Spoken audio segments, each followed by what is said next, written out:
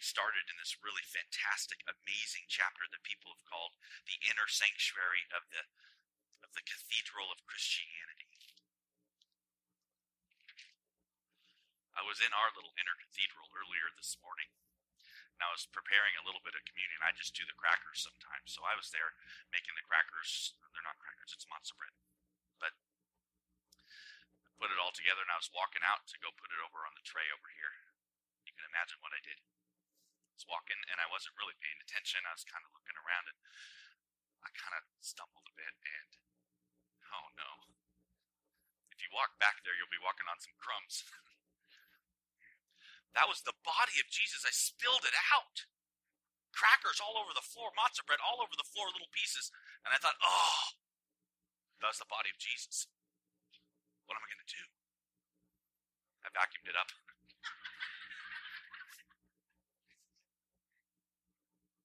I can laugh about it, but isn't that kind of my life? I mean, I take the preciousness of Christ and I mess it up.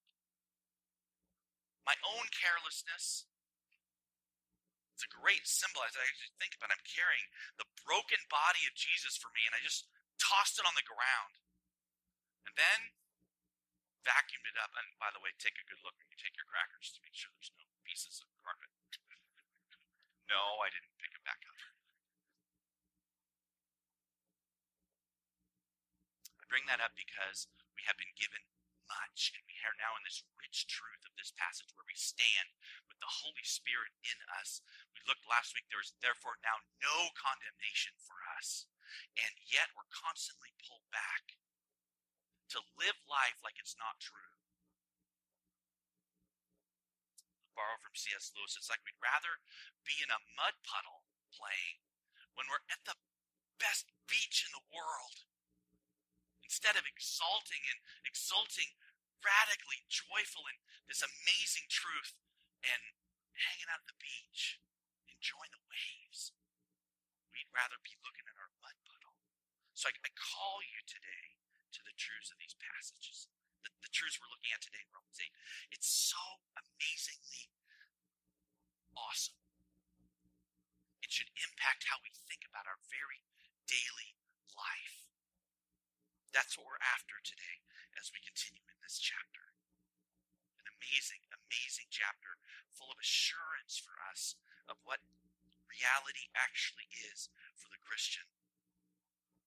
So I want us to loosen our hearts to trust in what God has done and is doing in us, not discounting what the Bible actually says reality is. That means we're going to have to think a little differently about suffering. That means we need to be settled that glory is ahead of us who believe in Jesus. It's about the spirit of life. Let's take a look. Romans chapter 8. We ended last week in verse 13. I'd like to pick up in verse 14. And Paul writes this: For all who are led by the Spirit of God are sons of God. For you did not receive the spirit of slavery to fall back into fear, but you have received the spirit of adoption as sons, by whom we cry, Abba, Father. The Spirit himself bears witness with our spirit that we are children of God, and if children, then heirs. Heirs of God and fellow heirs with Christ, provided we suffer with him in order that we may also be glorified with him. Okay, we've walked through and started with the spirit of life that he first referenced in Romans chapter 7, verse 6. And then he went off how we're not under the law, and yet we continue to sin. And so we see our sin, and we get sad at it. We do what we hate, who will save us, even as Christians, from this body of death. Thanks be to God, he said, through Jesus Christ our Lord. It's him that does it. And so we looked last week at this spirit, life. No condemnation for us. But what does the Spirit do for us in daily living? What does he do for us as we live? What's the truth, the reality that we look at everything through? Well, look, all who are led by the Spirit of God, that's not make sure you follow. That's look, the Spirit is there. He's indwelling in us. This makes us, verse 14, sons of God, children of God, except the word there isn't a little child. It's the full adult child piece. You're an adult child of God. You're not a little tiny baby with the Spirit. You're an adult child of God.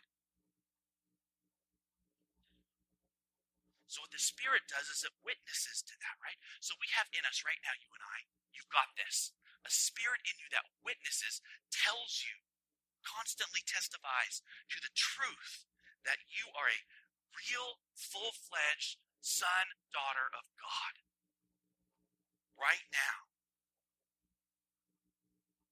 It points to the glory of who we are, the truth of it. Not, it says in 15, right? You didn't receive the spirit of slavery to fall back into fear. So that's a reference to what are we on our own? I think of God, and I want to please God, you and I do. And you think, hey, what I'm going to do today is please God, and I try and work at it, and I start to work at it, and I miss. And so if I'm under the law, I'm bound then to these things that I don't actually do, and there's fear there. Oh no, judgment's coming on me because I didn't do what I needed to do. I didn't receive that spirit. Back into fear. There's good fear of the Lord, that's awe. There's bad fear of the Lord, that's certain judgment. And when we base ourselves out of standing, trying to earn favor with God, and Israel was like this in the Old Testament, we saw much of the time. They didn't want to come into God's presence. You remember there in Mount Sinai, and Moses was going up, and God said, Moses, you go talk to God, and then come back and tell us. And the text says, because they were afraid. That kind of fear, not relationally connected to God, but simply fearful that anything they might do would turn out to be something they were judged for. And safe from that. That's not the Christian. We, it says, have the spirit not of slavery to fall back into fear over every step. Maybe the lightning bolt will come. Maybe the lightning bolt will come. But actually to be, it says, the spirit of adoption. Adoption as sons.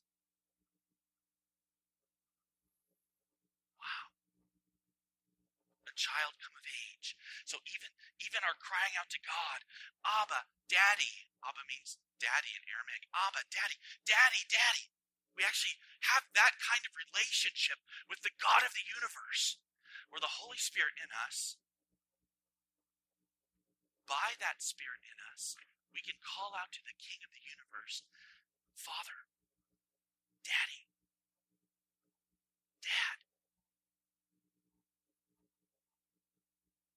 See, this is why it's so important we have the Holy Spirit. You guys really think that it's just okay that you stand up and you have a relationship with God the Father, where you just say, hey, Dad? I call my dad up on the phone. Hey, Dad, how's it going? Oh, yeah, well, you're walking around the house today, you're watching football. Oh, hey, how's football? We have some conversation that doesn't seem very deep, but it's us connecting as like relationally, father and son. And I think there's no way I'm like that with God the Father. I just spilled the crackers of your son all over the floor. Each of us every day, imperfect, and yet testifying to us always this truth, this Spirit saying, no, you are. You're the son and daughter of God. You have been adopted into his family. That's this witness piece. This is what the Spirit of life is doing. It's constantly testifying to us because we are constantly not willing, wanting to hear it. It's so overwhelmingly awesome. Could it really be true?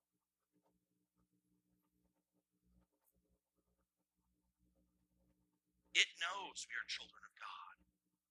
So he says there again, the Spirit himself in 16 bears witness with our spirit that we are children of God. The Spirit is bearing witness. The Spirit is bearing witness. It's true. It's true. Yeah, I know you spilled that. Yeah, I know you weren't careful enough. Yeah, I know you should have been more reverent here. Yes, I know this is all true, but you are a child of God. You are a child of God. You believe in Jesus Christ, you're a child of God. The Spirit there telling us the truth, testifying. One of the best illustrations of this is Roman adoption. When he says adoption there, and he's thinking of Roman adoption practices, it was a big deal. It wasn't so much like you were you're the adopted one. No, when you were adopted, it was a huge deal. You were the son.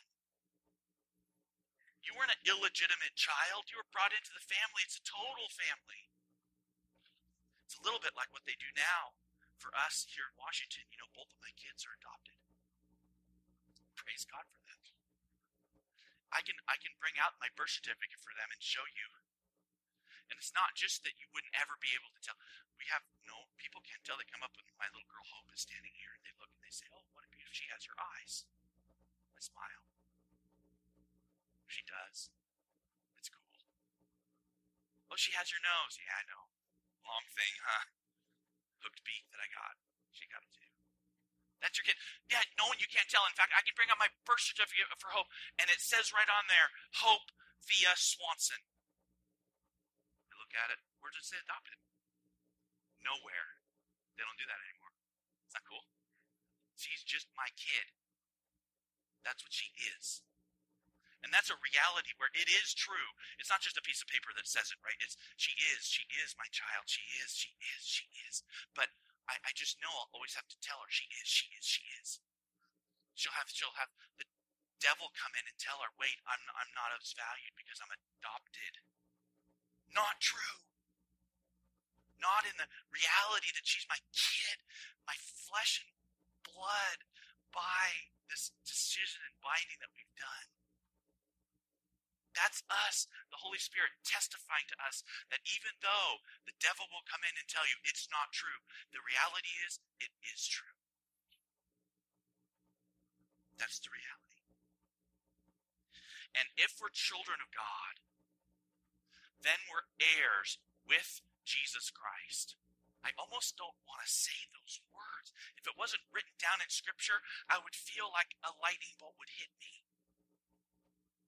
Think about this. You and I are heirs of God and fellow heirs with Christ Jesus. That's, what our whole life is built around.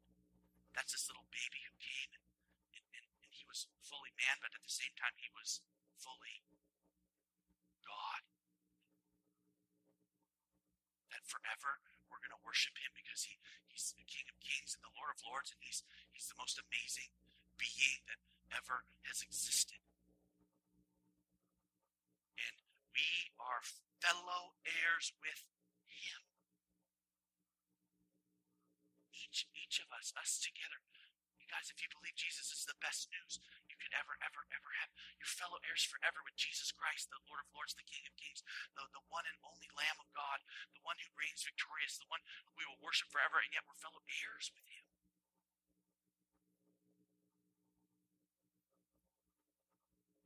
It's too good to be true. So I need the Spirit, Holy Spirit in me, to constantly tell you and even use this text to poke at you and say, walk out of here today saying, I am a son of God, and if a son of God, a daughter of God. It's inclusive, it's not gender specific. And if that, an heir with Jesus Christ forever. There's got to be a catch.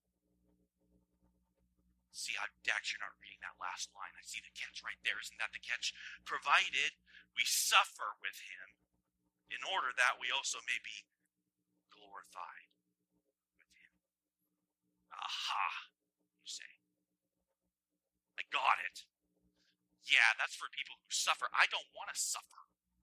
I don't like that suffering. I knew that suffering word was going to come in somewhere. You see, oh, no, wait with me. Walk through. The Spirit is testifying to you something.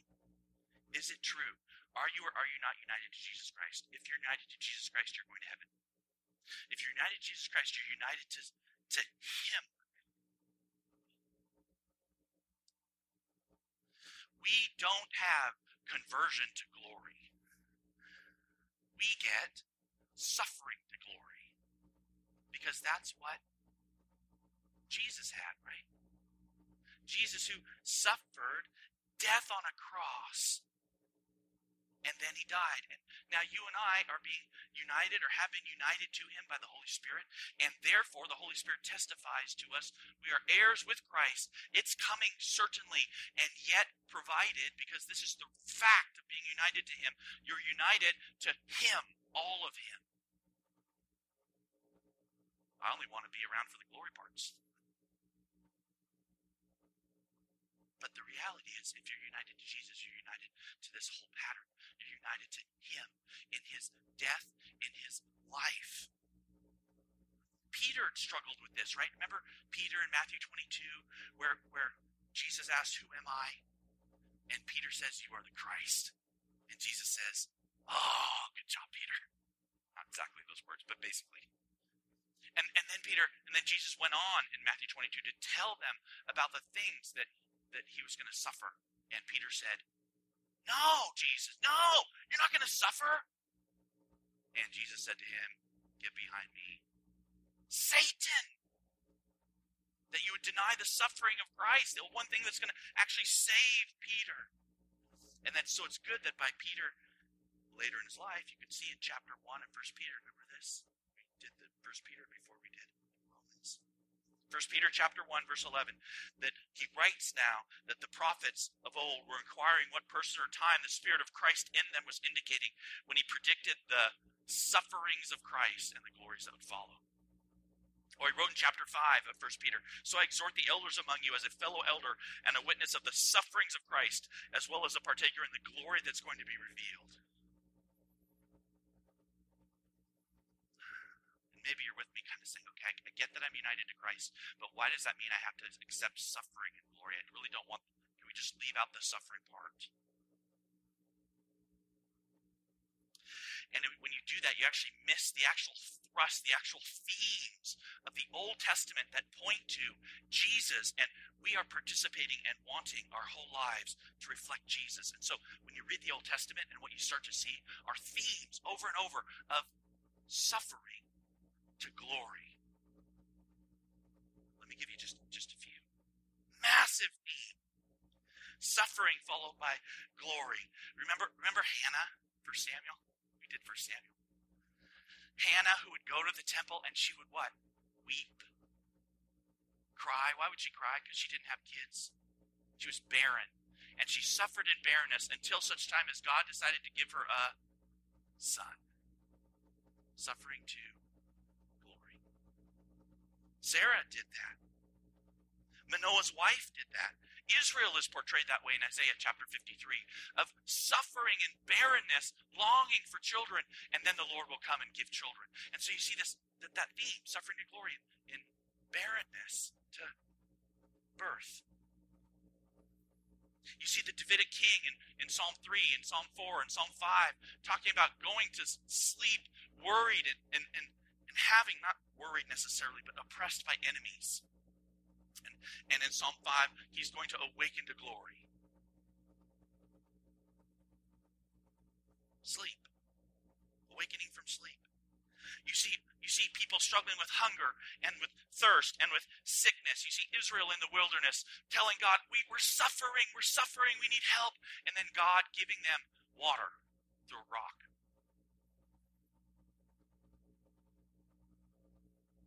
Or in Exodus 15, very interesting.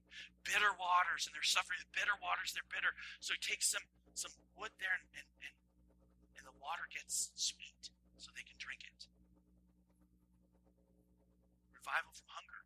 Same sort of idea, right? There's suffering going on, and then glory comes. Deliverance comes. It's coming. There's this thing ahead, and yet there's experience right now, even for God's people, where they're experiencing suffering. It's all over. Look at it that way. Deliverance through judgment. Look at Noah. You guys know Noah, right? Noah's Ark's one of our favorite stories. Noah builds an ark. It takes him 100 years while people are laughing at him. But then finally the waters come. But Noah's rescued. How is he rescued? He's on an ark with stinky animals for 40 days and 40 nights. Okay, I know you guys really like animals, some of you. Is he ever really going to be rescued? Think if you're going on that ark. Think with me for a minute. Here you go. You're going on that ark. You're stepping into this big boat. And then rains buoy up and the lands are gone. And you're floating around on this boat. 40 days it's been raining. Okay, I'm ready to get off the boat. Nope. Stay right there. And the elephants are fighting again. And they smell and you got to take care of them. All right, is this ever going to end? What's going to happen? So you see the suffering, there's actually stuff happening before he gets rescued, and finally the boat comes to land. He sends the dove out. They're still waiting. When is it going to be? I wonder if we'll ever see land again. And finally here comes the dove with the branch. Oh, it's coming.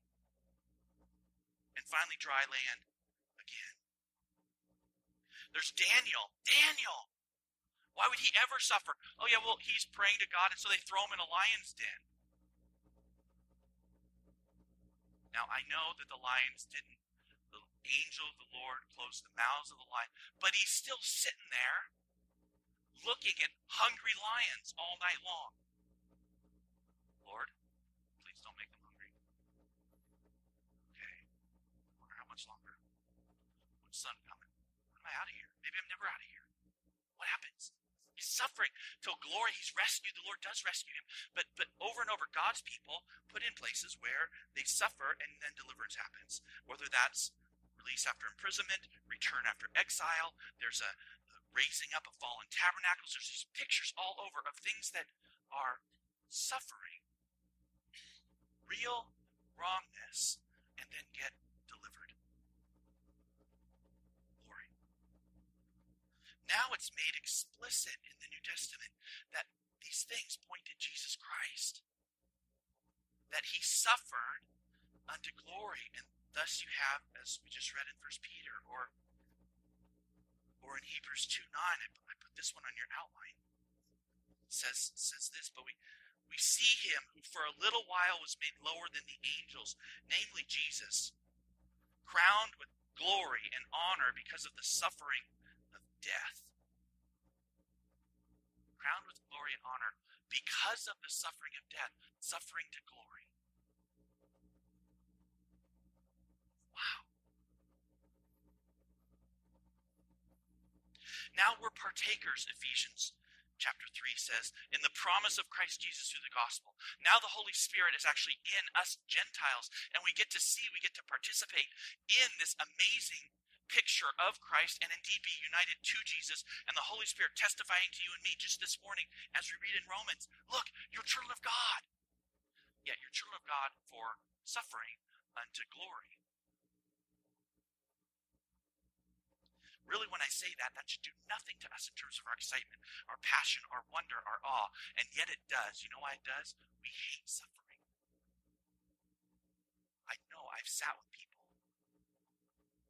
counsel lots of people as a physician, sat down with people who are even have cancer. They're going to die, they think. Sit down, and what do you think they say? I really don't want to die. No. They usually say this: dying's okay.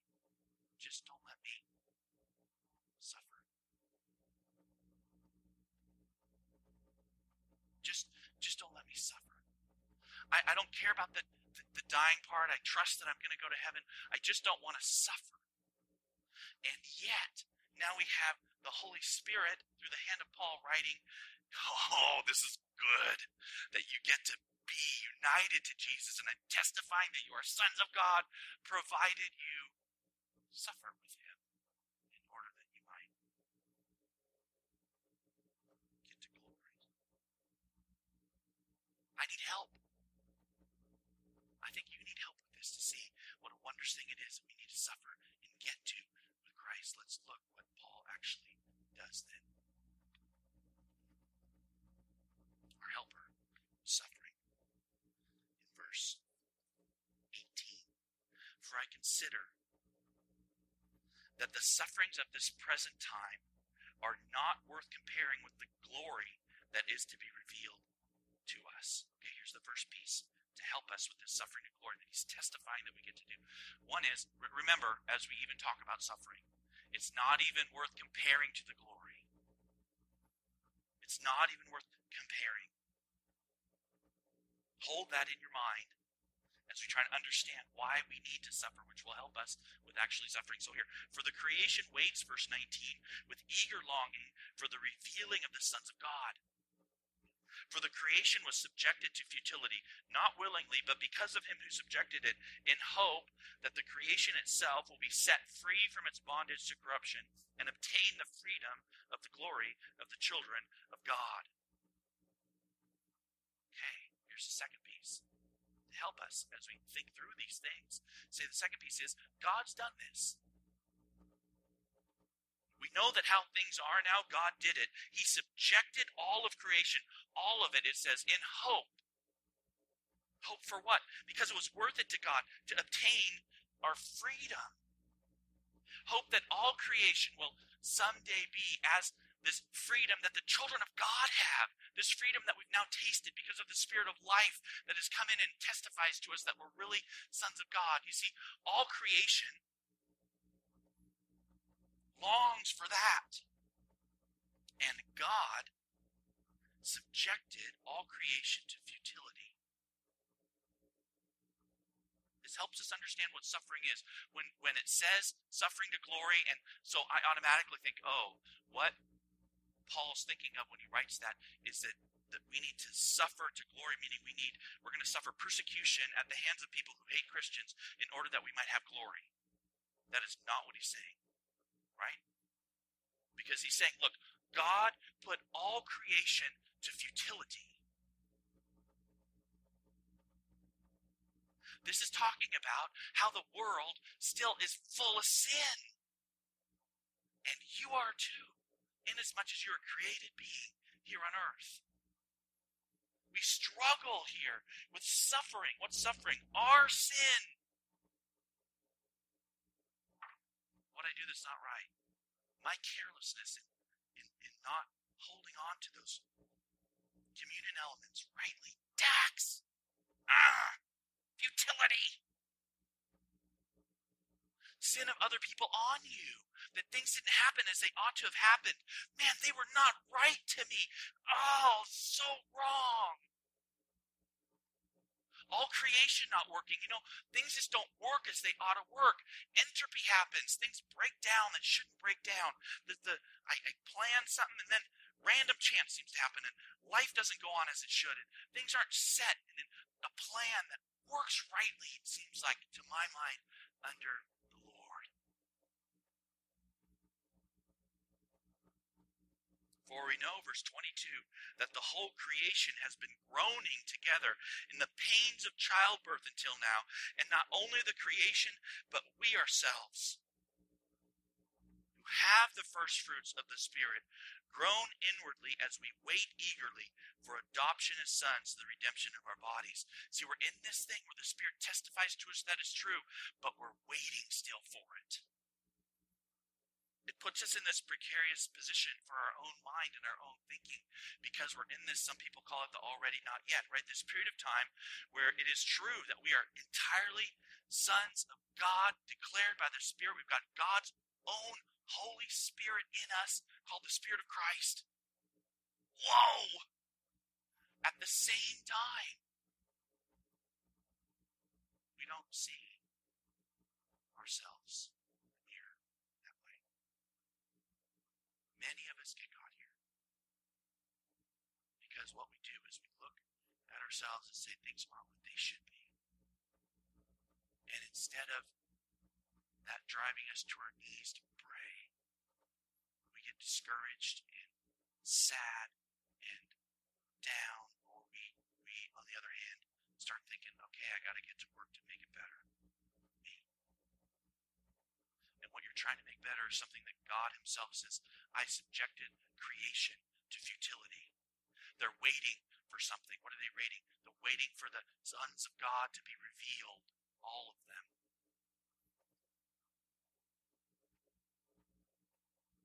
I'm really glad God did this. You should be too. I'm really glad God subjected everything to futility, waiting for the sons of God to be revealed, because the sons of God includes who? Us! Just think if God had said, okay, what I'm going to do is I'm going to to allow sin to occur, and I'll be patient with sin because I'm waiting for people to know Jesus, but I will stop in 1981, the year before Dax became a Christian. I would be in hell.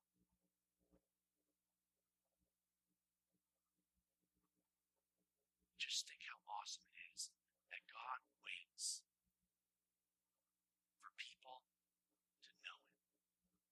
And that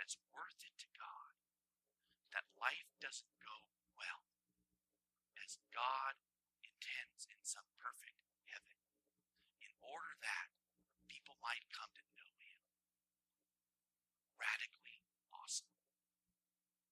It's planned. I'm not saying he's waiting and not acting. Oh, no. But even us, we're waiting for something that hasn't fully happened. Our adoption that all can see blazing in light. That this, where I'm not perfect and I even hate some of the things that I do because I see myself sin. And I repent, but I hate that I'm caught and I sin and I cry. I hate tragedy. 20 little kids, 6 and 7-year-olds, killed in Connecticut. Tragedy. Horror. Life doesn't work. That should never happen. And yet God, willing to let creation not work correctly in order that sons of God be seen. Right? That everything wants to obtain the freedom and the glory of the children of God. The creation is the pains of childbirth. It says in verse 24, for in this hope we were saved. Now, hope that is seen is not hope, for who hopes for what he sees? But if we hope for what we don't see, we wait for it with patience. See, this is why we know. This is why it's important that we don't see. If we saw it, if what happened was you got converted to Jesus Christ, and you put your faith in Jesus, and all of a sudden a blaze of light came down from heaven. And now what you saw was a shining being versus what you were before was a middle-aged, plump doctor. Whoa, look what happened. I think I'll try on that. Sure, give me a rider. You wouldn't actually need belief and hope in the coming Christ. You wouldn't actually have a depth of faith in Jesus. You'd just be like, I want what he has. Sure, hey. Better to be a blazing being of light than the alternative. But that's not what's happened. We actually have this faith and therefore have an indwelling spirit that is reliant on faith, and faith is very close to hope. Hope is wanting things you don't see and knowing truth about something you can't see. And so we're living in this time right now where we know a truth, and it's through this Bible, it's through this chapter even, that we have the Spirit of God in us. I cannot look at you. Oh, there's my friend over there. Let's see. Oh, yeah, he's got the Spirit of God. Whoa. Wow. Blazing light out of his heart today. I can't see it. I have to believe what the Bible says, that we have the indwelling Spirit. I have to believe what the Bible says, that even though there is evidence to the contrary around me in these tragedies, in sin on me, in my own sin, even though those things are there, that I know a truth that impacts me more deeply. It's this Bible.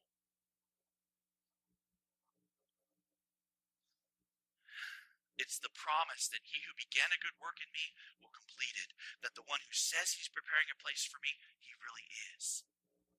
We all live in this already not yet reality. So we don't look at the horror of the world and think God doesn't care. We don't look at the sin of our lives and think, I'm done. I was okay until I spilled that tray of matzah bread. The body of Jesus, I just spilled on the ground. I should be done. We wait for the promise, and we wait with patience, it says, because we believe the truth. It's hard to be patient. Maybe the hardest because of my sinful self. I don't get better. I see difficult times.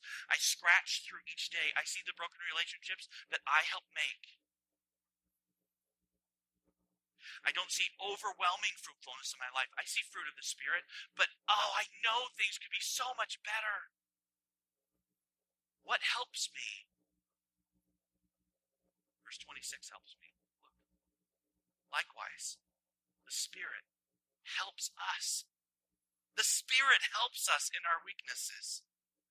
For we do not know what to pray for as we ought, but the Spirit himself intercedes for us with groanings too deep for words. There's radical depth here. We don't even know what to say to God, the God we say Dad to. Dad, Even on our best day, here's the Spirit groaning, interceding for us with deep groanings.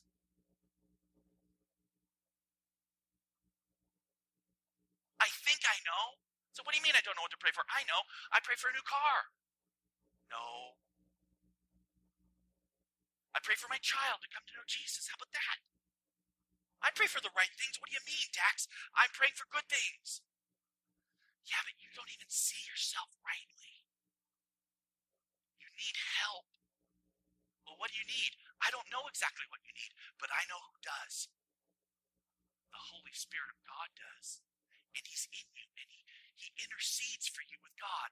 Groanings that are deep, things that you really do need. Oh, that you don't even realize sometimes, maybe all the time. Groanings too deep for words. Oh, and how much assurance can we take from this? Here, we're Christians. Here, I put my faith in Jesus. Here, am I going to pray right? What should I say? How should I pray? What should I do? No, I've got the Spirit of God, and he's interceding for me. I wonder if God will listen to his Spirit. Oh, I probably will.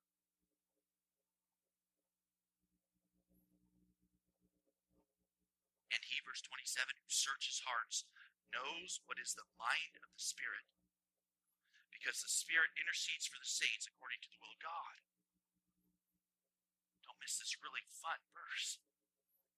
You see it, so well, what do you mean? No, God, he's the one who searches hearts. So God searches hearts. He knows what the mind of the Spirit is.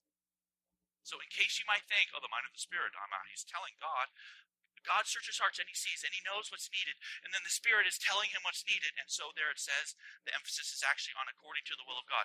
So you have this, he who searches God knows what the mind of the Spirit is, because according to the will of God, the Spirit intercedes for the saints. The Spirit says exactly what God's will is for you to God. And God acting, giving you exactly what you need. Wow! What a picture of assurance for us. Where am I in this picture?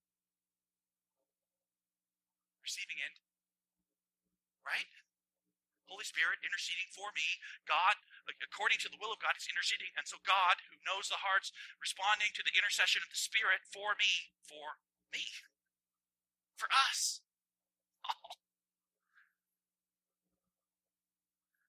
And that's why verse 28 is there. That's why this fantastic verse that so many of us love. We know.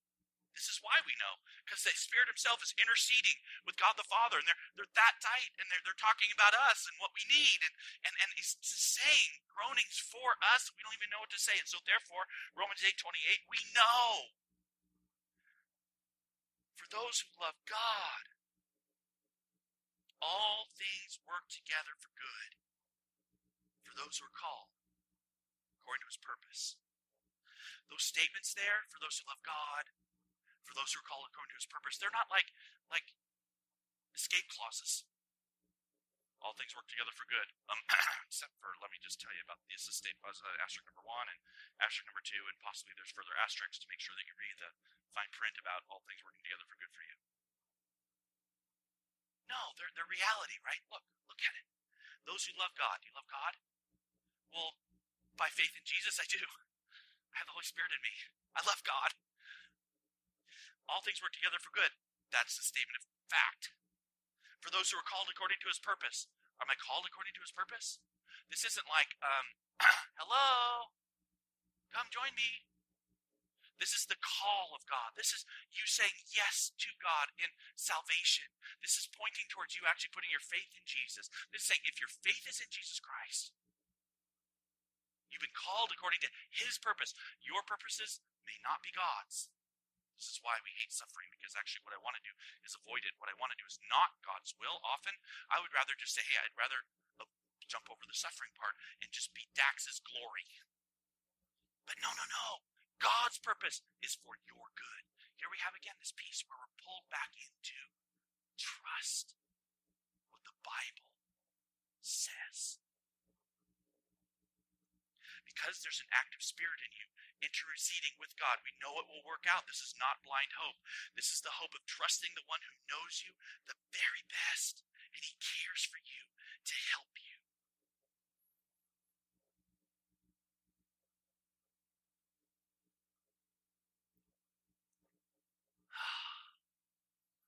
more verses today and we'll stop. So here, 2 more verses very quickly. 29. Those whom he foreknew, he also predestined to be conformed to the image of his Son, in order that he might be the firstborn among many brothers. And those who he predestined, he also called. And those whom he called, he also justified. And those who he justified, he also glorified. Look, God himself foreknew you. But the emphasis here is on his predestination of you to conformity with his Son. Think about this. Here's my thought always. I'm thinking, I'm saved by grace.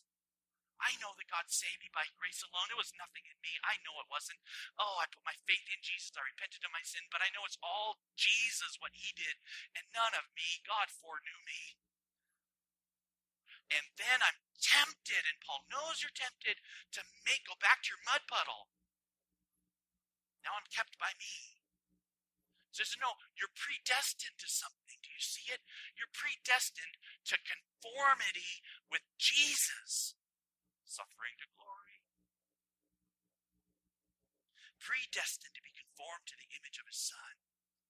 Predestined. God set this up ahead of time, and now the Holy Spirit is inside you, asking God for the right things with deep groanings, because suffering is suffering, and yet ahead of suffering is glory. That's the end of that. So here we are now in Christ, and we're on this trajectory, and it's our will. Not saying we're doing nothing. No, you're exercising, you're wanting, you're thinking, you're saying, I do, Lord, I want you, but I'm scared, help. If he saved you, he will conform you. As you're taking care of your baby this week, as you're home alone, as you're working at your job, as you're failing in sin that you hate, look, this is the reality. We have to believe it. This is so sure for us. Our conversion reflects our will. We choose to put our faith in Jesus Christ. And God is at work in us, surely, to conform us to his image. That's what it says. Those whom he called, he justified. Romans. Just as if we never sinned, just as if we're entirely righteous. And those whom he justified, he also glorified. So certain is this, that glorification is coming directly from justification. If you're a guy that likes theology terms, you should see, where's sanctification? Don't we have to go through that first? It's already been talked about. He predestined to be conformed to the image of his Son. It's so certain that God is at work in it. He will do it to you. Your job is to trust it. It's hard to believe because I do look around and think things are not what they should be. And I'd like to leave us with that this morning. This is a radical piece. That we have the Holy Spirit, and what the Holy Spirit is doing is testifying to us that we are sons and children of God, sons and daughters. If we are sons and daughters, we will suffer to glory. That suffering I embrace with my whole heart, even if I cringe away from it in my flesh, because I know it's God's will for me. I see it in the themes of the Old Testament pointing forward to Christ. I see it in the life of Christ himself. I see it in the apostles writing of what Jesus did and what life will be like for me. I see it in Romans chapter 8. And yet at the same time, I lean constantly, and you shall too. Lean on the Spirit, knowing that he's at work, to pray, to ask for what you need, and that your end is absolutely certain. Heaven's ahead. Let's pray.